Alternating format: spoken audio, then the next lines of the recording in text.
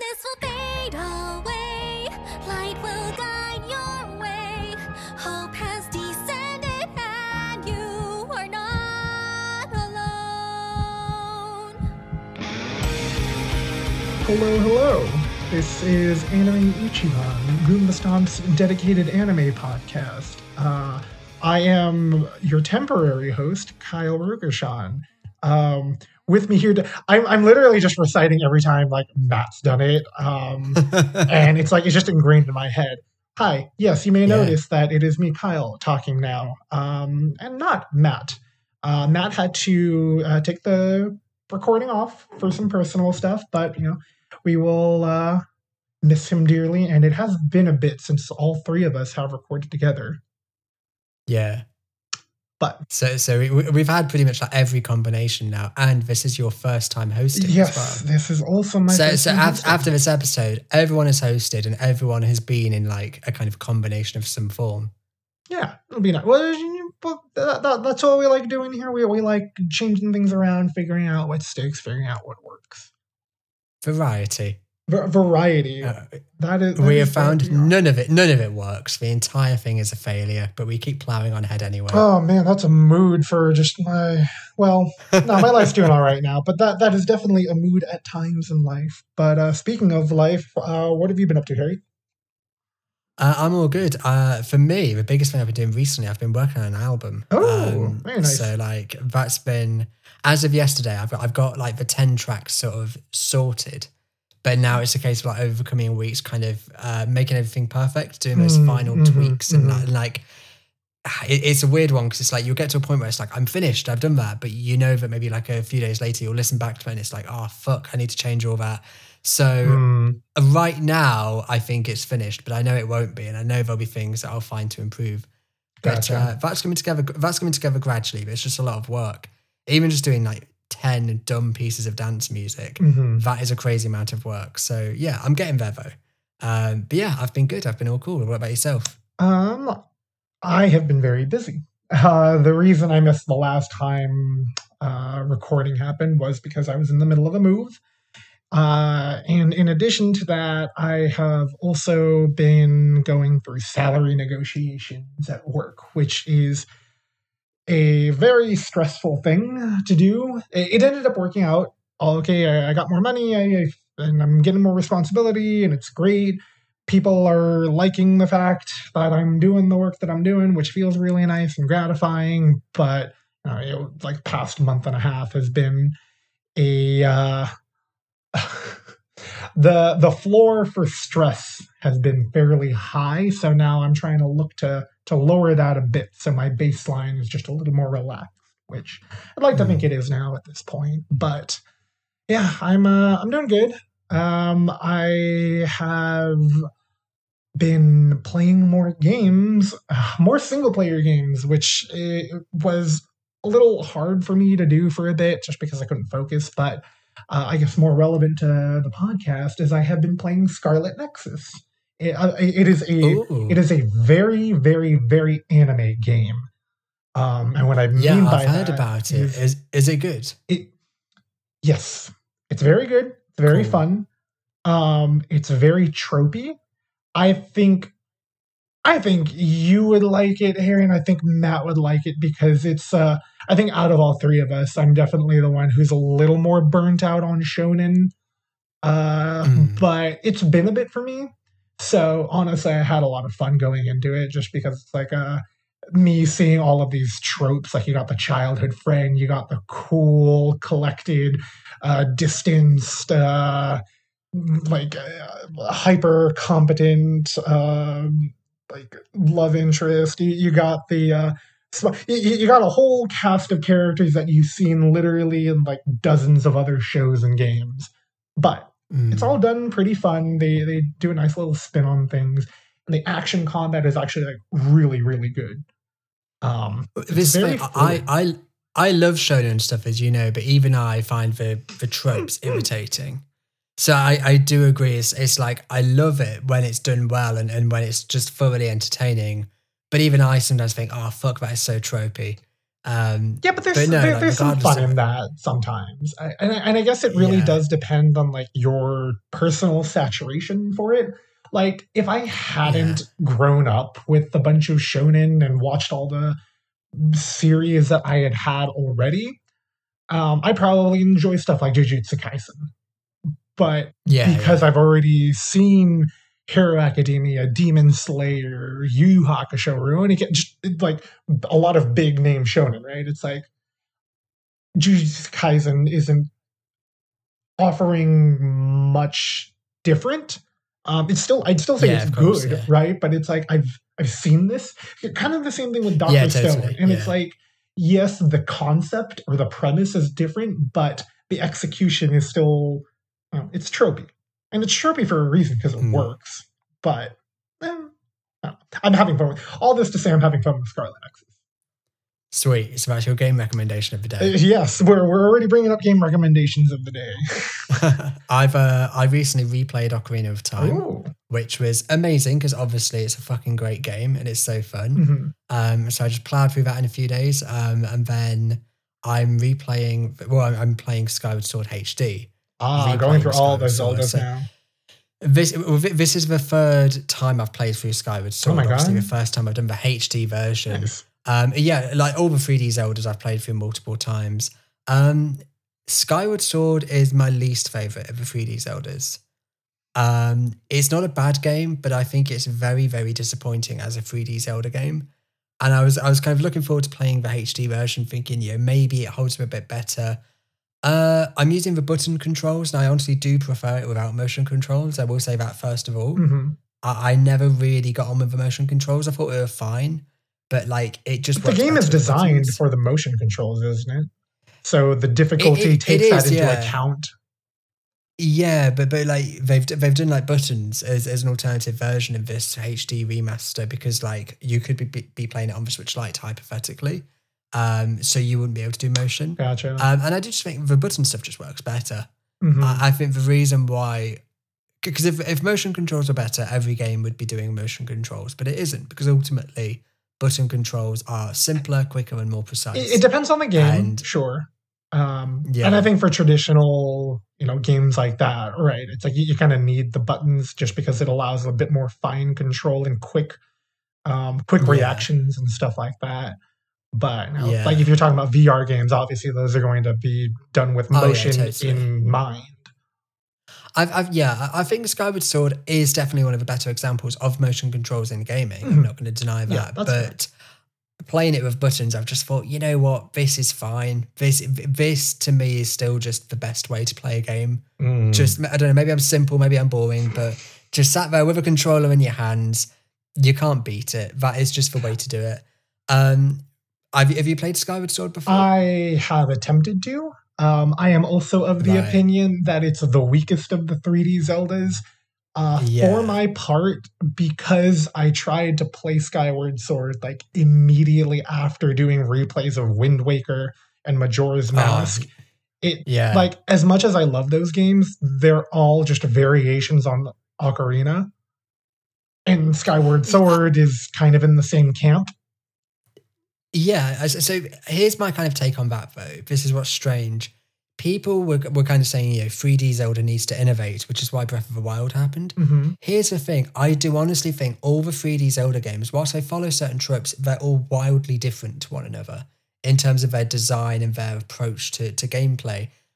The Zelda games are so similar are the 2D Zelda games, the top-down Zelda games. If you look at A Link to the Past, A Link Between Worlds, Link's Awakening, all of that top-down stuff, it's good, don't get me wrong, but those games are they're just identical to one another in many ways, really.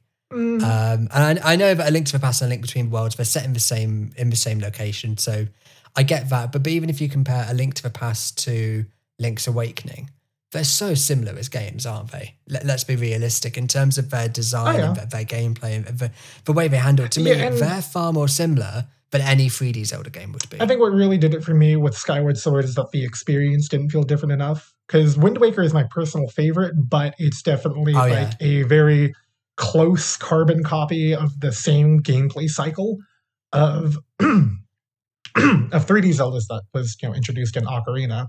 right? But I really like the world that they did, the sailing, all of that. Excuse me. So good. I'm all good. But I mean, yeah, Wind Waker is my favorite game Yeah. of all time. My top 3 favorite games ever are Wind Waker, Majora's Mask, and Ocarina of Time. They're my 3 favorite games ever. So like, I love the 3D Zelda stuff. Beyond those 3, I love Twilight Princess as well, and I love Breath of the Wild. But Skyward Sword just never really did it for me. But there's good elements to it. It still has a lot of that Zelda charm and that Zelda magic. Oh yeah. The thing that really spoils it for me is the linearity. It's the fact of like, so if you go down to like Eldin Volcano or Lanayru Desert, not so much Farron Woods, but the volcano or the desert, instead of kind of creating this open space to explore, this open area with towns and cities and people to talk to and things to do, you're just kind of presented with like a kind of a straight path that you've got to go through, full of enemies and hazards. You follow this path, and eventually after a few hours you get to the dungeon, and then you do the dungeon, and that's kind of the whole area sorted. And that to me is a major issue, the fact that it is just a linear pathway to the dungeon, And there's very little to you be can do off the fair, beaten like path. all 3D Zeldas are pretty linear. It's just Majora's Mask would be like the most stark example of that. I guess not necessarily being true, Well, but there's lots of side quests in Majora's Mask. yeah, there's side quests, but it's like the core gameplay loop is still do these temples and then there you go. It's I really liked Breath of the Wild for trying to break out of the formula, even though they just replaced temples with divine beasts. But you're seeing this with a lot of long-standing franchises where they're trying to shake things out. I forget. Have you played any of the Tales games? No, I know that. Okay, well, Tales of Matt Arise is listens coming to- out later this year, and it's coming off of games like Tales of Berseria and Tales of Zestiria, which have tried to break away from a formula that was pretty strongly entrenched in the franchise for the better part of a decade. Yeah. But it's what happens with any creative media. The trends set in because they work, and then people get tired of the trends. Yeah, I think like, I mean, so just it's not the Trails games that Matt really likes, is it? What are the ones that he really likes? It's the No, it is the Cold Trails. Steel? It is Trail. There's it is Tales, the and then there's Trails Trails. I'm getting so confused. Okay, so yeah, there's 2. Yeah, I think I know the one you mean.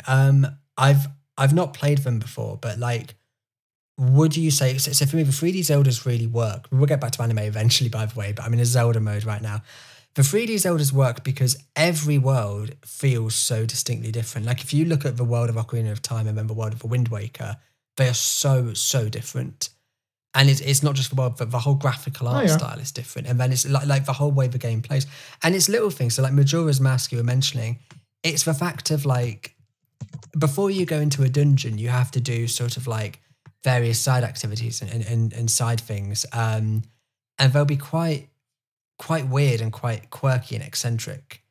And they will kind of take you through to the dungeon eventually, whereas Skyward Sword is just like a linear path of defeating enemies to the dungeon, and if that makes sense. It's Zelda 3Ds before Breath of the Wild and from Ocarina have more or less just been theme park games. It's like you go on these vistas, go through these vistas, and you just here you go, you have fun.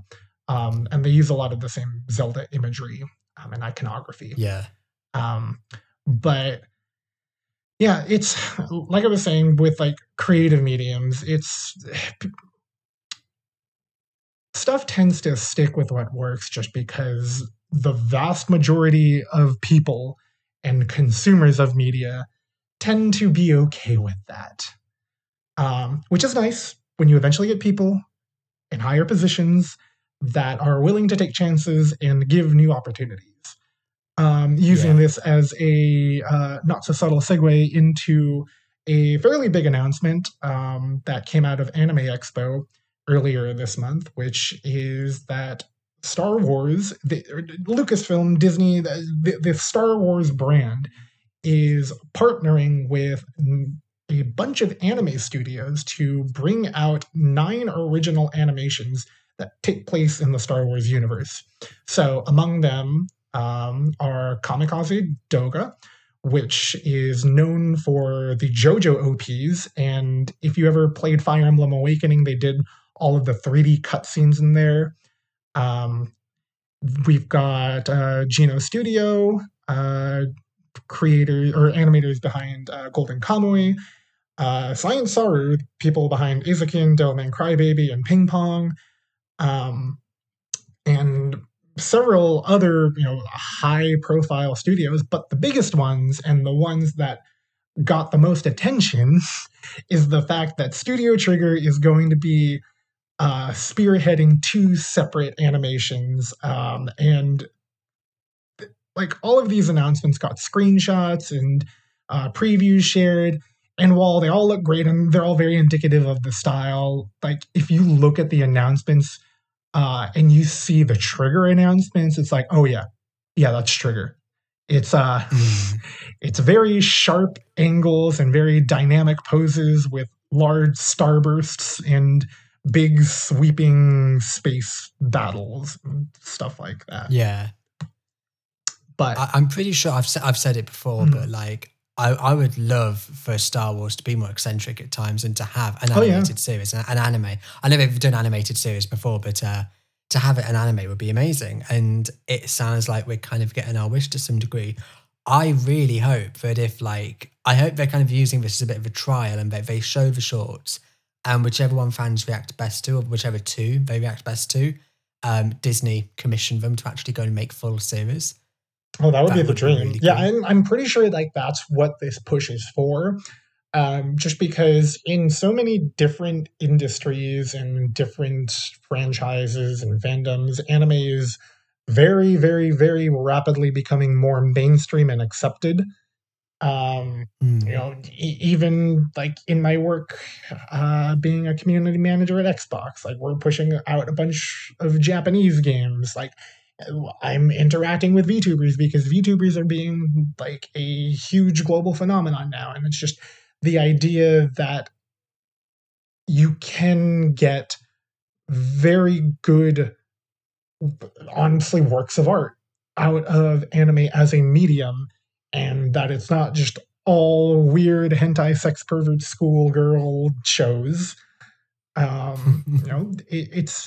It's nice to see that stuff like this is being recognized. And it was really cool because you had like very well-known figures like Hiroyuki Imaishi, the dude behind like shows like Gurren Lagann and Kill la Kill, speaking as part of the announcement, and talking about how excited they are, working with Star Wars. Because what's also interesting to see, like you said, is just a different culture's take on what is traditionally Western storytelling, which, get it out of the way now that Star Wars was based on Japanese filmmaking and mythology, but semantics aside, right? Like the identity of Star Wars in the contemporary context is still very Western based. Yeah, totally. And I think what's interesting about this as well is that like, I don't want to get too much into the politics of it because I know that Star Wars fans can be very rabid and very opinionated. But from what I know, for the most part, fans weren't particularly happy with the sequel trilogy. And I think what that's potentially showing is that really, I don't know, like the people doing the main Star Wars movies, they don't really get it or they're not quite nailing it. So it would be interesting to see another country interpret it and say, look, this is what we think Star Wars should be. Because I think sometimes through that experimentation, you can strike gold. Yeah. It could be that one of the animations could just be fucking genius, an amazing idea. And it's like, shit, we've got to commission that because we need to see that elaborated in film. That's basically what happened with Little Witch Academia. Talking about Trigger, like Little Witch Academia was originally like the winner of an internal competition at Trigger. And then when the short came out, like it was a 20-minute like OVA, people responded extremely positively to it, and then it got a full series. So this is ideally what is the case here with, let me double check. I think it's 9. Yes, it's 9 different shorts. And because it's being headed by, these studios that aren't they're not big budget Hollywood films, so there's not a huge amount of money riding on it. So that means it's much lower risk, meaning that these creators can take chances. And it's interesting to look at the history between like Western and Japanese partnerships when it comes to animation. And we'll dig into this in a sec here with the AnimeTube scandal, but there has historically been a lot of distrust between, Western and Japanese companies because Western distributors tend to cut and edit the original vision. Like there was one instance of like when Nausicaa first came stateside, they very, very, very heavily edited it to the point where when Disney sought to distribute Princess Mononoke years later, I heard about this earlier, yeah. Yeah, where I forget who it was, but some exec over at Ghibli sent over a katana with the note that said, no cuts. Yeah, I read this in one of the articles you sent me, I think. And yeah, like, okay, I was actually thinking about this topic earlier. This is like, I'm going to kind of veer off on this a little bit because I think this is quite interesting. So I know in America, censorship of cartoons is very strict. Yes. And censorship of quote unquote children's television is very strict. And I guess anime for a long time was seen as children's television. One of the most notorious examples has been my favorite, One Piece. Oh, I don't know yes. if you know this. No, I am very well aware of this so one. it was when it came over and 4Kids initially dubbed it. And I think they got it in a bundle, didn't they? So they didn't specifically get One Piece. It was like One Piece came with something else they wanted. And they just knew this is an anime that's really popping off in Japan. And they just, it's just horrendous. Because I love One Piece to bits, but it's quite dark at times. It can be quite macabre at times. But that's so wonderfully juxtaposed with a kind of zany comedy that it just becomes this crazy roller coaster that you just love. That's what makes it so good. It's like constant juxtaposition between the different thematic elements. But yeah, the amount of stuff they censored, even down to things that are almost like silly, like Sanji smoking a cigarette. It becomes like a lollipop. They change it to a lollipop. Here's what I'm thinking. Like, what's your take on this? Like, if they're going to do that, if they're going to start censoring children's TV, they need to kind of have a reason. So they need to say, we've done studies and children who are not exposed to this content have a higher likelihood of being happier and healthier mentally, for example, or like children who are exposed to this content, like they're more likely to become criminals. Yes, in an ideal world, like we'd have that down to a science, but the reality of it is that we don't, right? So what's the reason? Because if there's no actual study to back up a serious point, I mean, we can only speculate, right? There's no actual like. They're never going to say what the actual reason is, but we can postulate, we can guess.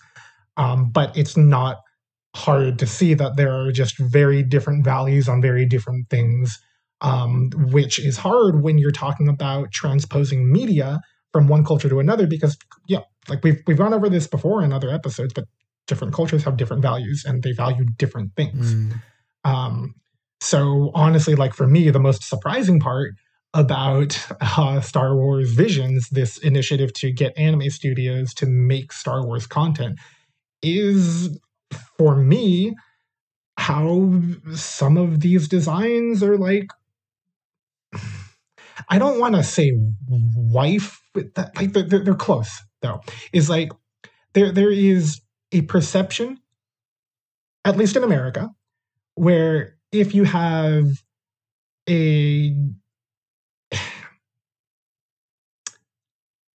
it's hard to say like because cuteness is subjective, right? But it's like let's just say the idea of like a cute anime girl, right? And it's like somebody who doesn't necessarily like anime or even understand it will see that and be like, wow, I guess Star Wars is letting the weebs take over, right? And it's got that negative connotation when from in a Japanese animation perspective, it's just an aesthetic choice. Granted, Yeah. if you're looking at that from the lens of Western society, it's like, oh, well, did this character need to be in high heels? Did this character need to have a skirt as part of their design? And then you get into the semantics of what is culturally important as a value to uphold. Right. So it is a constant conversation, just because like those things are always shifting. Like if you look at any of the things that we've brought over stateside or just into the West, like Persona, for example, like playing Persona 4 recently, because Persona 4 is super fucking anime. It's a high school life sim, and there are some jokes in there that are just not, like, they would not fly now. There are a lot of ableist jokes. There are very iffy transphobic and homophobic jokes. And there was even stuff like that in Persona 5 where and talking about censoring, like that did get toned down in the localization. So it is really going to depend on who's doing the localization and how much autonomy they have to do that. So I'm interested to see what that looks like when they bring these Star Wars anime, like what these will actually look like. So, I really understand it. If it's like, hey, this is kind of homophobic or transphobic, I totally get censoring that, because it's like, in the same way you wouldn't have something racist. But it's like, still in the same ballpark of like those issues you were talking about with One Piece. Like those were deemed culturally different. Those were deemed culturally important to cut out. Yes, so I mean, I think it's because there's perhaps quite a firm reason as to why to stop something that's homophobic or transphobic, because it's very much a case of, well, we could have gay fans watching this, and you don't want to feel like you're being attacked when you're watching Star Wars. You don't want to feel like your sexuality or your identity, your gender identity, whatever it might be, is being attacked or made fun of when you're watching a cartoon about Star Wars. So I think that's very, very fair. And at the end of the day, it is just taking a stance against discrimination, which is something I fully understand.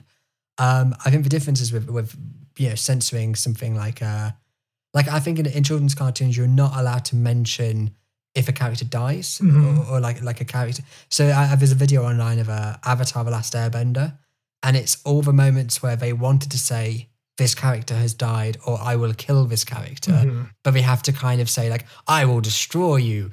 You will be no more when I'm done with you. They have to say all these different lines instead.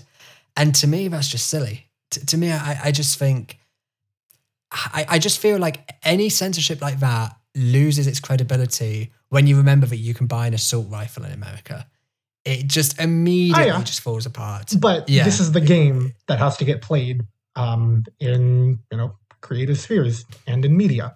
So I am very interested to see because in the announcement video that they released at Anime Expo, where they had a bunch of producers from Lucasfilm and the anime studios talking about visions, it was very pointedly Japanese inspired. Right. And it's like, obviously, they're anime studios. Of course, they're going to be Japanese inspired, but they are pushing it forward as like anime as a product of Japanese storytelling, which by proxy means it's a product of Japanese culture, which by that means it's a product of Japanese values. So. Interestingly, I mean, I can only speak for Trigger here, but I actually think Trigger have always been pretty good when it comes to not being homophobic and not being negative. I actually think I've noticed that it had characters of color as well and stuff, which I know is very uncommon. But I think the biggest quote unquote problem that this is going to run into, especially with Disney and Star Wars, is that there is still it's coming to a mainstream audience. Yes, it is going into a mainstream audience. A mainstream audience that sees something if you look at the designs for, so one of the shorts that Trigger is doing is called The Twins. And it's based on this, it's taking the idea of, Luke Skywalker and Leia and imagining a new set of twins born into the dark side instead. Which is a cool concept. It's great, and I would love to see what Trigger does with it. But if you look at the design for the girl, yes, she is in high heels. She's got a mini skirt, and like she is very clearly like feminine in design. And there are lots of people, in Western societies, I would argue that that is an over sexualization, that is an unnecessary, that's unnecessary, right? But it's like from the Japanese perspective, that is an aesthetic choice. Granted, you can also get into the argument of that perspective on the Japanese side being wrong, right? But then it just, that's why I'm interested to see how this pans out, because Trigger historically has been no stranger to using sexualization as a means of storytelling. Wink, Kill la Kill, wink. Well, they've only really done it in Kill la Kill, like in terms of taking it to that level. That's true, but with Kill la Kill, that's true. They sort of commit to it so strongly as a narrative tool that it stops feeling like fan service and starts to feel like just stylistic eccentricity that you can appreciate for being stylistically eccentric. Then what would so taking that then, right? Like looking at the Star Wars Visions and looking at the twins, like what, I guess, justification would there be for having a character in high heels and a miniskirt? And like looking at it from the perspective of that this was a choice on the creator's part, rather than there is an in-universe reason for this. So as to whether it's intended as sexualization, I don't know. I've not seen that sort of thing as sexual personally, because it's a fucking cartoon. And this see, Harry, that is the perspective I wish everybody had. It is just a fucking cartoon. I'm not someone. But I'm not someone who watches cartoons and thinks, oh, that's fucking sexy, because I prefer to have sex with actual humans. I prefer to actually not be a fucking loser. But anyway. Oh my God. Well, there goes all of our fans. There goes all of our fans who watch hentai. Oh, well, you fucking losers. Anyways, I just, my view is just, it looks interesting, it looks cool, it looks fun. If it's fun and eccentric and quirky, then go for it. But that's why I love anime. Not for any kind of sexual element, just because it's quirky and weird. But I guess if you've not watched anime before, and like you might immediately think the fact that they're not wearing like very default sort of dark side suits and they're wearing something a bit more quirky and cartoonish is, I think it's a problem because so many of these things have colloquially become attached and almost defined by their sexualization by fans. So like it just kind of comes with the territory in the sense that you expect people to respond to this in a certain way. Like, so talking about, just having these different views and anime as a platform to go for eccentric ideas, like that's what's super cool about Visions as a concept is it's taking very, very strongly established Western media, right? Stuff that has like a decided tone and feel and image, and now we're seeing a very Japanese-centered take on it. So some of the different shorts, like The Ninth Jedi, which is being done by Production IG, is about a lightsaber smith, which is such a cool concept, right? Yeah. And it's like, that's not necessarily anime. I just wanted to talk about that. That was really cool. But I think that's really cool. Yeah. There's another one where like you straight up have an anthropomorphic furry looking character, which if you look at stuff like Beastars and BNA, that's not super out of the ordinary, but there are fans who will see that, and especially because it's a girl character, it's going to be inherently tied to its sexualization. I mean, okay, I'm going to take 2 points here. So, like, number one, we've got Ewoks. So I don't think the idea of a furry character.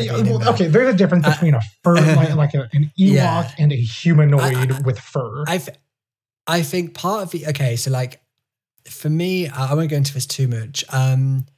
When it comes to the sequel trilogy, the one that I was fine with The Force Awakens and The Last Jedi, but the one that I really didn't like was The Rise of Skywalker. The reason being is because it felt so much like it rested on Star Wars tropes. Mm. And I preferred the first half because it felt like it was a bit different. They went to some different planets and some unique locations. It was when it settled into the sort of Star Wars greatest hits that I really got bored of it, when it felt like it was just ticking boxes. And this is where I actually think what Star Wars needs and what it's been succeeding at in recent years, I feel, is when it does kind of break the rules and say, well, what if we look at this? What if we look at this? And things that have never really been in the films, things that are brand new, right? Which is where a lightsaber smith, genius. Like we've never And looked the at interesting part behind that is they very clearly established in these announcements that while they're trying to do new things, what is important as a guiding point for them is what makes Star Wars thematically.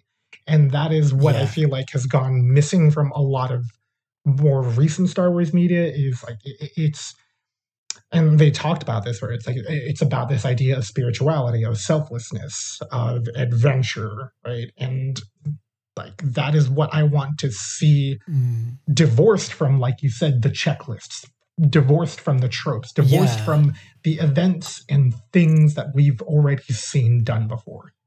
I'm totally fine, because at the end of the day, these are just little animated shorts. They don't mean that much, do they? They're just animated shorts. I'm fine with them just being little weird experiments saying, what if? Yeah. So what if this character is this furry female weirdo? Like, it doesn't matter. It's not like they're doing a whole trilogy about it. It's not like they're doing a big major Star Wars film release. It's a quick 5 to 10 minute animated short. And that's where I'm thinking, you know what, this is fine. This is the perfect platform for these creators to get weird and to push the boundaries and to break the rules, because if it doesn't work, if it's a bit shit, it doesn't really mean anything, does it? It doesn't really exactly. have any it's low effect. Risk. And it doesn't affect a high opportunity. It doesn't affect a franchise. So if people do get pissed off, like, why are you doing this? Why are you doing that character? Shut the fuck up. It doesn't matter. They are quick animated shorts. They are not going to affect a franchise. They are not going to change anything. They're just quick animated experiments that studios are doing for fun. And at best, they might actually introduce some great ideas that can positively inform. Listen, Harry, we already got the entries. best idea, which is a conjoined Star Destroyer, which is 2 Star Destroyers that are joined by a giant single engine. And that's it. That's the ship. Ooh. And what, that's in these new animated that's films? in the Twins. It's a very Trigger thing where they just took 2 ships, put them together, and made a bigger ship. And what, like each twin is in a different ship? Is that probably? The idea? Yes, that is probably the idea. I mean, it's just going to be fun. It's just going to be a bit of just going to be fun. And there'll be some of the shorts that won't be as good. Some of them will be great. Some of them will be mediocre, and it's fine. But at least they get to try. It's going to be. It's good. All it matters is it going to be interesting? That's what I care about. The worst thing these could be is predictable, generic Star Wars fare, and they won't be. They'll be interesting, so I'm excited. Speaking of predictability, predictably, I'm trying to make the segue. This is my first time hosting. I don't know if this is a good. Whatever. AnimeTube. So, talking about platforms, and going back to our earlier point of licensing issues, and just the relationship between Japan and the West is something we've talked about a lot, especially when it comes to distribution and streaming platforms and all of that. So, earlier this month, there was a little scandal with a Kickstarter campaign called AnimeTube. And AnimeTube was supposed to be this platform that offered anime, your favorite series, for free. There might be some ads, but otherwise, you're just, it's going to be great. It's going to be a great platform. They advertised all of these shows, which they had absolutely no licensing rights for. And this very, very quickly blew up in their face as industry professionals took to social media and are like, yeah, none of this is true. There were lots of threads that went into detail about the kinds of costs that went into actually starting up a platform like this, the costs that go into securing licensing rights and all of that. And if you look at the AnimeTube Kickstarter, which has actually been suspended, this is actually the second time that they've tried to crowdfund and the second time that it has ended poorly. Yeah, it looks very amateurish. And it is not very well put together, not very well thought out. Like for instance, like one of the things that they talk about is one of their stretch goals being the cost of hiring a studio to record English dubs. And they say, quote, "This includes the cost of the voice actors, studios, distribution costs, licensing rights, and more. If we can reach our top stretch goal, then we will add additional stretch goals for more anime shows to dub and distribute." But the problem is that they named specific dubbing studios without ever having contacted them beforehand. So all of this reads like some kid on the playground who is just trying to like talk about something that they think is cool. Yeah. Like, I was thinking about this, and I respect anyone trying to be an entrepreneur and trying to like make it, but I fucking hate people who go about this in a shitty, amateurish way. And the reason I hate them is because this is real people's money you're playing with. This is real people who earn money and who work hard for it. And you're saying to them, give me your money, only to not deliver what you're promising because you're a fucking fraud. You're an amateur piece of shit. This makes me really angry, to be honest, because like, I really hate that we all have to work hard to get money and to get by, and that money could go on people's rent or their food or things that they really need, and they're choosing to treat themselves. I'm going to treat myself, I'm going to back this Kickstarter, and it's all just bullshit. All because some prick didn't do their research. It reminds me of, did you follow the whole DashCon controversy? Yes, I remember DashCon. I am very familiar with DashCon.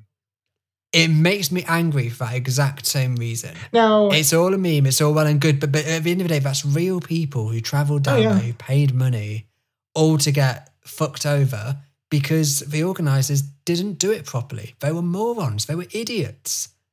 And they didn't organise things properly. They were completely unprofessional. And I've got no sympathy for people. Like if you're going to do that, if you're going to be an entrepreneur, if you're going to start a company or do whatever, that's fine, but do it legit. One of the things to take away from this is that the reason it saw success is that there was the success that it did see is that there is a very clear and evident need for alternatives. People aren't, especially as like Sony's grabbing up Crunchyroll, Funimation, and you've got more and more shows falling under like fewer and fewer companies. Like there is a very real concern for monopolization of the anime distribution industry. It's just, yes, this is not the way to do it. But like, I'm not defending it, but I am defending the need that went behind it. And whether or not the people that actually tried to push the Kickstarter, I would honestly say it's like, what is that quote? Never attribute to malice what you could attribute to stupidity. I personally believe that they really thought they could do this. But I also, like you said, do believe that they just are kind of idiots and didn't do their research, which is just as bad as if they were trying to scam people. Because, especially like with DashCon. That's the thing. These are, I like, there's no responsibility. I like the quote. It could just be stupidity, but at the end of the day, if you're an adult, tough shit. If you're an adult, then you're expected to have a degree of competence and a degree of responsibility to your actions. So like, if you do something really fucking stupid as an adult, just say, "Oh, sorry, it was stupid." Yeah, and you're a prick for doing it. I don't know. Maybe that's quite cold of me, but do you know what I mean? Like assuming this person who did the Kickstarter was an adult, which they should have been, or else it's illegal anyway. They were more than old enough and hopefully wise enough to do the proper research. If they didn't do that, yeah, it was stupid, but tough shit. You're an adult. You should know. you should know the basics of setting up a company like this. Well, at the very least, they've been yeah. shut down. So as of July 10th, They've been rumbled. As of July 10th, the Kickstarter campaign for AnimeTube has been suspended by the service for violating Kickstarter policies. All the Twitter accounts Have people got their money have also back? been deleted, and yes, they are refunding people, or at least Kickstarters. Good, I just that's good. know that people are getting their money back. That's The good, company yeah. is still active on Facebook and has stated that they wish to appeal the suspension, but the result of the appeal remains unknown. And the company has yet to respond to claims made by industry professionals regarding the authenticity of the campaign. So, Yeah. Yes, while I understand the severity of it, I understand that these are real people's money and livelihoods, in some cases, could be at stake. It's still pretty funny. Like there is for me an undeniable aspect of humor behind the sheer incompetence of it. Like it would be another thing if this was like well engineered, but this is very like I think it's perhaps for me because currently, like, it was recently I bought a PlayStation 5. Oh, nice. Only to realise, no, it's not nice because I was scammed and it never turned up. And so I managed to get my money back fortunately, but like the whole thing was a scam, and this company scams loads of people. And then today I was with my nan and granddad who were both like in their 80s, approaching 90, and they were getting these like scam text messages to their phone. And I'm just thinking, like, I fucking hate scammers. I hate anyone who's tried to take someone's money unethically. And to me, this just reeks of that. So it's something I'm really kind of mentally crusading against a lot right now. So I've not got much time for it. I just think anyone who's fucking around with people's money, fuck you, like big time, because like that's just not fair. Like I appreciate getting a job is hard and working. It's difficult. I get it, but like don't take it out on other people. Don't fuck up other people's lives. It's just not nice. However, with all that said, I agree with you completely. There needs to be a better app for anime streaming, 100%. This, unfortunately, is probably not the last we'll see of stuff like this. There, especially with like manga scanlation sites, like sites like Kubari and MangaDex are going to be around, just because people don't want to pay for what they view as something they should get for free. But, it's always going to be hard when money is involved, especially in an age where, like, it's so easy to get things for free if you really wanted it. But, yes, but I am at least glad to see that something high profile like this got shut down the way it did.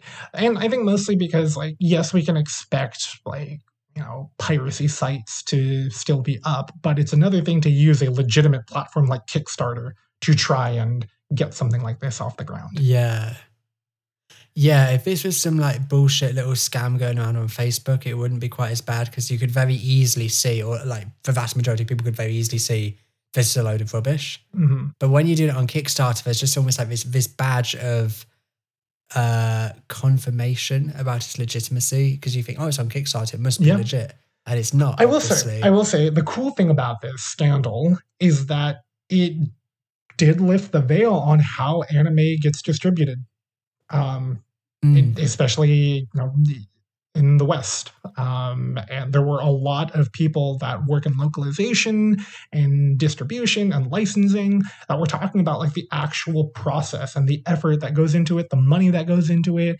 and how much thought and effort goes into even like putting out a tweet or an announcement. Yeah.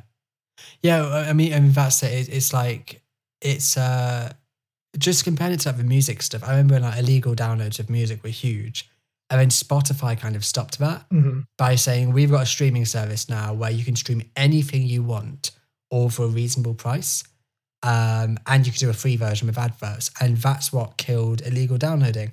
I think anime would be the same, where like to stop illegal anime streaming, you need one subscription service which gives you access to all the anime you could ever want, and people would buy it.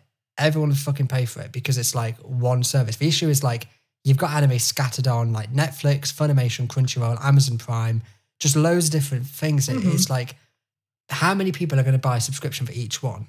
Like probably not many. Most people might have maybe 2. But like, Yeah, so then I guess this goes into the question of like, is monopolization then a good thing for anime? It's difficult because I think in a weird way for the consumer, yes, in the sense of it potentially gives them one subscription service, which could, it's way cheaper than paying for multiple subscription services. I mean, I don't know how much Crunchyroll is a month, but like, I think it's about like £9 or something. I don't know. It's quite a bit. And it's like, that's kind of the same as what Spotify is. Only with Spotify, you get access to all the music ever. Yeah. With a Crunchyroll subscription, you get access to some anime. Whereas like, if you're paying that same price, but you're getting access to all anime, that's a fucking good deal. Even if you're paying like £15. Well, that's more, why like what it's like that for a consumer, that is still better. That is a better value for money than what you're getting right now. Yeah, I think the streaming, like video streaming service is, I guess it is hard to say whether or not it should follow the music streaming model. Yeah, I don't like. Yes, from the consumer perspective, obviously, like it would be super nice, super convenient to have it all in one place. But there are obvious dangers that come from that. And we've kind of been seeing it with Spotify, where it's just like they are very. Yes, it is still a nice service, but they can more or less make whatever decision they want, and you just have to either be okay with it or leave the platform. There's also a fact of like, they've not been paying smaller artists very much at all. Like your bigger artists like Drake and Justin Bieber, they get fucking loads, obviously. But like when it comes to any kind of like smaller or even just moderately sized artist, they won't get much from Spotify.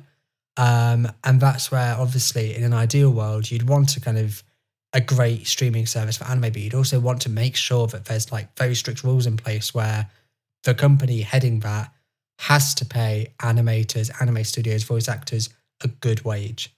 Like whether it's a huge show or a small show. Yeah, and unfortunately that's really wage. Like only something that can be ensured internally and at the top. So you basically have to hope that your companies are being run by good people. Yeah. Or at least people who are people fair, in charge of not good. I think we just need to make sure, and this goes for everywhere, whether it's politicians, whether it's the heads of company, we need to stop putting cunts in charge. Yeah, we need to stop putting absolute cunts in charge of companies, running countries as presidents and prime ministers. We need to stop voting for them, and then companies need to stop promoting them. We need to actually stop validating cunts in our society. There we go. I'm going to write that on my gravestone. You solved it. You solved every problem. No, but I get what right, you mean. aren't I? I am right. We love cunts and we just keep validating them. It's not good. Well, but anyway. Yes. So at the very least, I don't. That's a bit of a more harsh word here in the U.S. So I'll just say dicks. But it is nice to see that we successfully, the collective, the royal we. I guess we've taken it back to we've taken it back to censorship, haven't we? Oh my god. AnimeTube's done. AnimeTube's no more. It was a weird car wreck of a scandal that's still kind of on fire, but we're well past it. This wasn't the first, and this will not be the last. But it is a constantly evolving conversation about what the nature of media consumption should look like. And talking about evolving media landscapes, Harry, I know that you are not necessarily as big into VTubers as me and Nat are, and I think at this point I don't know if Nat's I'm afraid I'm not at all as big into it as I am. But so companies are very quickly figuring out that VTubers are a global phenomenon, and they make a lot of money. So HoloLive pushed out its English-speaking generation last year, And Niji Sanji, another VTuber company, pushed out their English-speaking VTubers earlier like 1 or 2 months ago. And Niji Sanji is pushing out, or just pushed out, another set of English-speaking VTubers.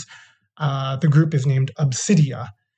And they debuted yesterday, and they are just more cute anime girl streamers. And it's just fascinating to watch it because I lived, and I'd say we both lived through that period where anime was niche, right? And talking about how anime, especially with stuff like Star Wars Visions, anime is becoming more mainstream. Like, for me, this is what like watching VTubers now is like. It's watching a very niche subculture rapidly expand because it works, because it makes money, and because people enjoy it, and because it's really not that harmful. I would argue it's not that harmful. But yeah, Niji Sanji debuted 3 new VTubers. Rosemi Lovelock, Selen Tatsuki, and Petra Gurin, who are a rose, dragon, and penguin VTuber, respectively. And the whole idea of VTubers is like, the way I explain it to people is that it's like wrestling. It's like, it's fake, it's an act, but you buy into it. I just want to say, by the way, it must be really strange if you're somebody like goes to like a meetup and someone's like, oh, what do you do for work? Oh, I'm a builder. What do you do? I'm a painter. What do you do? I'm a penguin VTuber. It must be something kind of weird about saying that. Yeah, I think it's just because it's the novelty of it. Because it's like my job. I have to explain my job. It's like if you were to sum down my job into one sentence, you could say I make memes for a living, and that's really not that far from the truth. You could kind of quote unquote professionalize that by saying I'm a social media manager. Yes, and you can. I would argue you can professionalize the like, VTubers. And most people know what social media is. Like, oh, social media, you're the manager, and they can kind of get it. Yeah. But like VTuber, you're a digital entertainer. What is a VTuber, and what do you mean you're a penguin VTuber? I was going to say that like. Is this just something that's really big in America? Because I've not heard the word VTuber in the UK at all. It might. Well, the thing is like VTubers are a fairly global phenomenon. It maybe it's not in the UK, but I know it's super popular in like just in Asia in general. For some reason, I don't necessarily know why, but there is like a very large presence of VTubers in Indonesia. Both Niji Sanji and Hololive have Indonesia branches. And yeah, it's just it is interesting watching this explode. Like Hololive also debuted another VTuber as part of their VSinger initiative, and this VTuber Iris debuted to nearly 100,000 concurrent viewers on YouTube. And they just have an insane online presence that comes from they are digital idols, right? And idol subculture is something that's very unique to Japan, but it's spreading. And this is something that I'm kind of a little iffy on, just because idol subculture gets a little weird and stalkerish at times. But it's because, like they take the wrestling approach, which is treat these characters and what they're doing as if they were real, and playing it straight and playing it serious, while also recognizing that there is an actual person behind the persona. But there are some fans who are a little more in the neck-beardy basement-dwelling type, who equate the person and the persona as one and the same. Yeah. So I've probably developed like really unhealthy crushes. Yeah. I'm going to say that is a vocal minority. And the vast majority of people are just people who I just like watching a cute anime girl because I like cute anime girl shows. And I am a firm believer that you can like cute anime girls without being a weird sex pervert. But there is unfortunately like that stigmatization that comes with VTubers. But it does become, it is easier to be a weird sex pervert and like It anime is easier. girls. It is easier. But Like it clicks more, it meshes together more. yeah, and it's like the thing with VTubers too is like they're very well aware of this and they play into it. Some play it up, but most of the time, like these VTubers just lean into it and they recognize it because it's not like they're not trying to police how fans engage and consume their content. It's just, they do it because they enjoy it and they like being cute anime girls. Right? So it's I have fun with it, but I also have the presence of mind to understand that it is not real, that these are actual people, and that this is a job that they do for a living. They get paid money. They get paid really good money to do what they do. And they earn it through being talented and being entertaining and working hard. Yeah. And yeah, big respect. Like I get it fully. I think it's just, I don't know. It really fascinates me, the whole like anime fan stereotype of like these kind of nerdy incel guys, these neckbeards who like are just absolute creepazoids. I don't know. That is why I want to help normalize the psychology of it. The psychology of it just fascinates me. It's because stuff like this is easily accessible on the internet, right? But that's why I love seeing stuff like this brought into the mainstream, bring it out of the basement and put it out for other people to enjoy so other people can realize, hey, I'm having fun watching weird space fight shenanigans with cute anime girls and whatever, right? And it's like, it becomes less about the weird preconceptions and more about the actual media, more about the actual entertainment of it, rather than the conversations around it, which are still important to have, but it's not like the main point. If the main point is having fun. Yeah, totally. Yeah. I think like, you know, I don't know. I feel like the sort of stigma of anime being like kind of a weeby, nerdy neckbeard thing, it will always exist because it will always be something that weeby, nerdy neckbeards are attracted to. Oh, yeah. But it will become more mainstream and it will invite more people in. It's true. I guess bringing it home to something else I obviously talk about quite a bit, like with the whole vegan thing, there's always going to be that stereotype that vegans are pretentious and that like there's a lot of kind of pretentious, preachy morons. I get it. That's always going to be there, but there's also going to be a lot of people that are kind of a quiet majority who are just normal people who just get into it because they want to help animals. There's going to be a quiet majority for anime fans who just watch it because it's fun and it's cartoony and it's silly and it's entertaining and it's. I have had this I have had this kind of ongoing debate with a friend of mine who is very put off by it, and he thinks, you know, the cute anime girls are creepy because that's made to appeal to people that you know, want the sexualization, right? And while that's true to certain extents in certain contexts, like again, I still am a firm believer that something can be cute just because you can appreciate cuteness.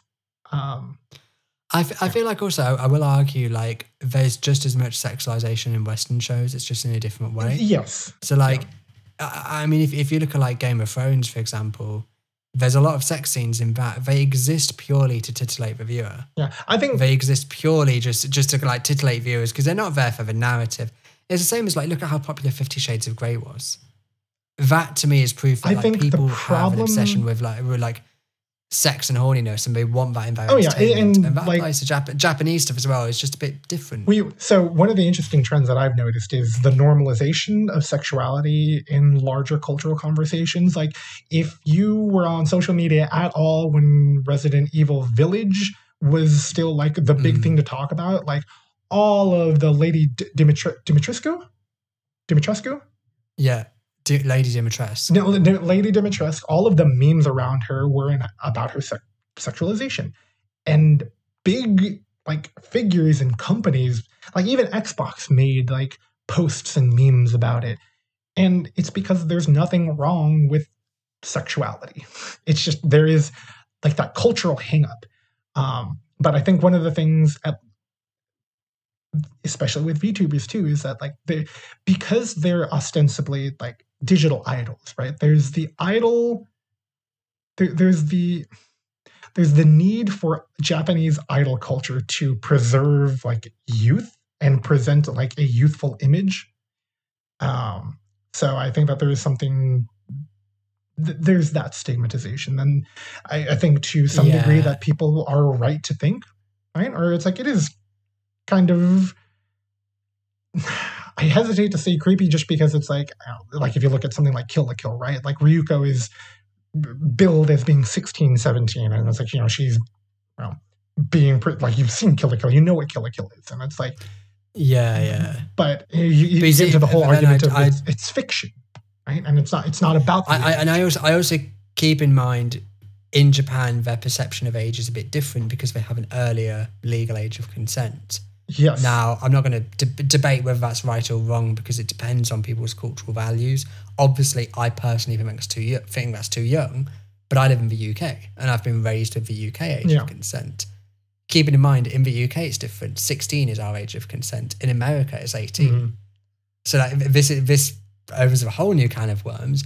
In America, if somebody was sleeping with a 17-year-old, they'd be called a paedophile or something. Whereas like in the UK, that would be fine.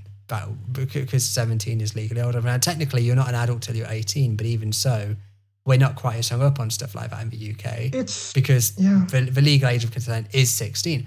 But obviously, like, different cultures see things in different ways.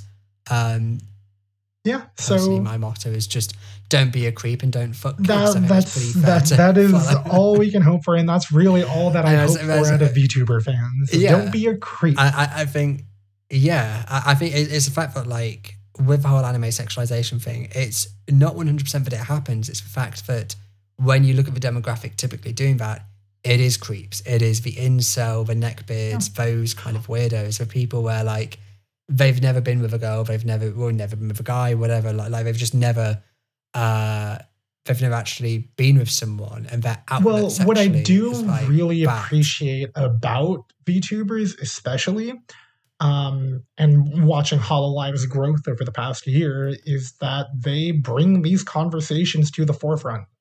Like a lot of their fans like take active stances against views like this, and will call it out. Which is really nice that they are seeing the success and also acknowledging the failures and trying to change the tone of the cultural conversation so that those failures become less prevalent.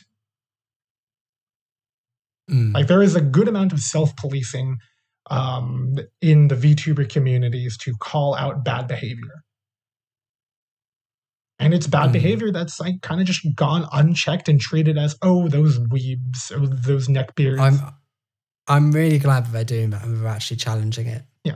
So people shouldn't just hide behind, I'm just a weeb, I'm a neckbeard. It's like, no, like you're just an that's asshole. Just a rebrand. That's just it's a rebranding of the word asshole, a rebranding of the word sex pest. Like you're not like, you can't justify being a creepy, sexually messed up weirdo under the guise of, it's because I like anime. No, fuck you, you're a twat.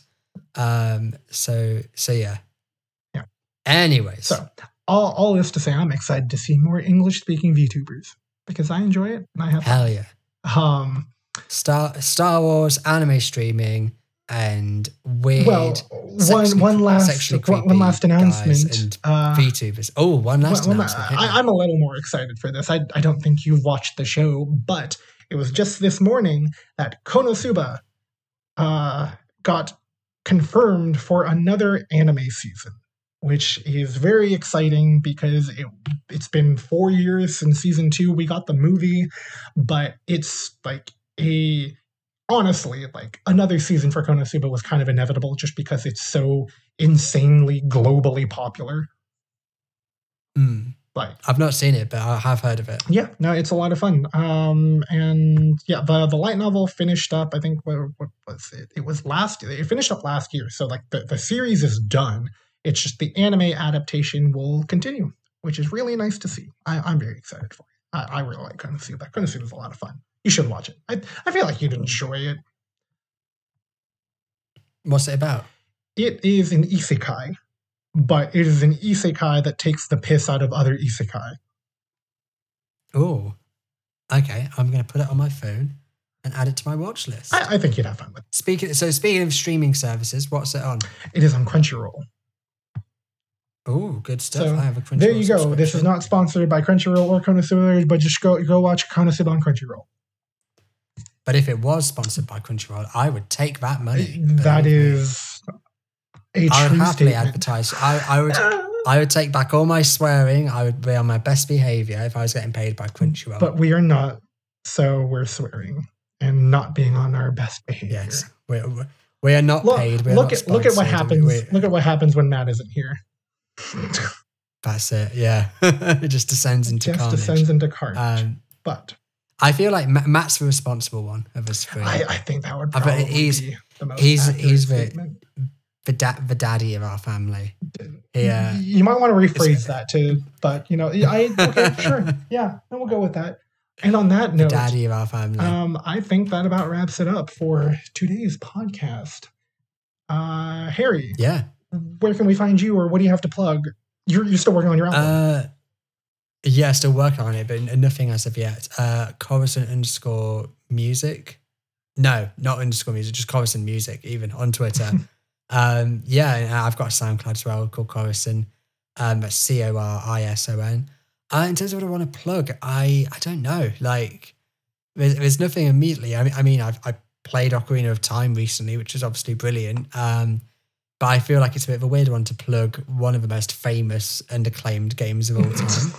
But I will say, if you've never played Ocarina of Time, if you've never played those old Zelda games, because I know a few people like started with Breath of the Wild and haven't gone back, dust off your Wii U and get Ocarina of Time, or play it on 3DS by all means. Yeah, get Ocarina of Time and start on that Zelda hype. It is really There you good. go. Never. That's a bit of a weird plug for It today. is but I'm gonna go never with it. too late to join the bandwagon. Never too late. Absolutely. And I already plugged Scarlet Nexus. I was having fun. It's popcorn. It is junk food, but it's very, very good junk food. As for who I am at Like the Rogue on Twitter. And as always, you can find me shitposting on Xbox, trying to make anime cool with the kids. But Cool. I think that is it for today. So, thank you for joining us, and we should hopefully have all three of us back together soon, sometime. And I think, as Matt says, ciao.